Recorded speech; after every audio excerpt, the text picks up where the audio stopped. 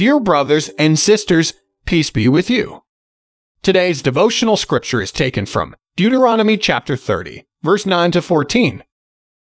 Then the Lord your God will make you most prosperous in all the work of your hands and in the fruit of your womb, the young of your livestock, and the crops of your land. The Lord will again delight in you and make you prosperous, just as he delighted in your ancestors, if you obey the Lord your God and keep his commands and decrees that are written in this book of the law, and turn to the Lord your God with all your heart and with all your soul. Now what I'm commanding you today is not too difficult for you or beyond your reach. It is not up in heaven, so that you have to ask, who will ascend into heaven to get it and proclaim it to us so we may obey it? Nor is it beyond the sea, so that you have to ask, who will cross the sea to get it and proclaim it to us we may obey it? No, the word is very near you.